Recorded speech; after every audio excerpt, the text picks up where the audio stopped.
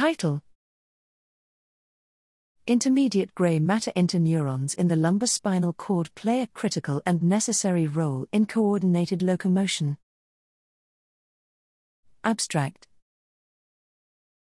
Locomotion is a complex task involving excitatory and inhibitory circuitry in spinal gray matter.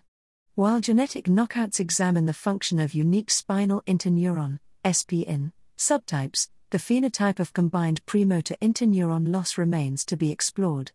We modified a kynic acid lesion to damage intermediate gray matter, laminae V7, in the lumbar spinal enlargement, spinal L2-L4, in female rats.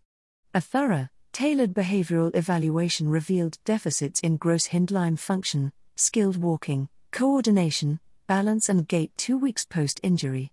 Using a random forest algorithm, we combined these behavioral assessments into a highly predictive binary classification system which strongly correlated with structural deficits in the rostrocaudal axis.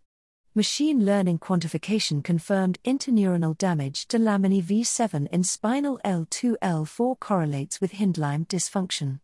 White matter damage and lower motor neuron loss did not correlate with behavioral deficits. Animals do not regain lost sensory motor function 3 months after injury, indicating that natural recovery of the spinal cord cannot compensate for loss of laminae V7 neurons. As spinal cord injuries are often located at spinal enlargements, this research lays the groundwork for new neuroregenerative therapies to replace these lost neuronal pools vital to sensory motor function.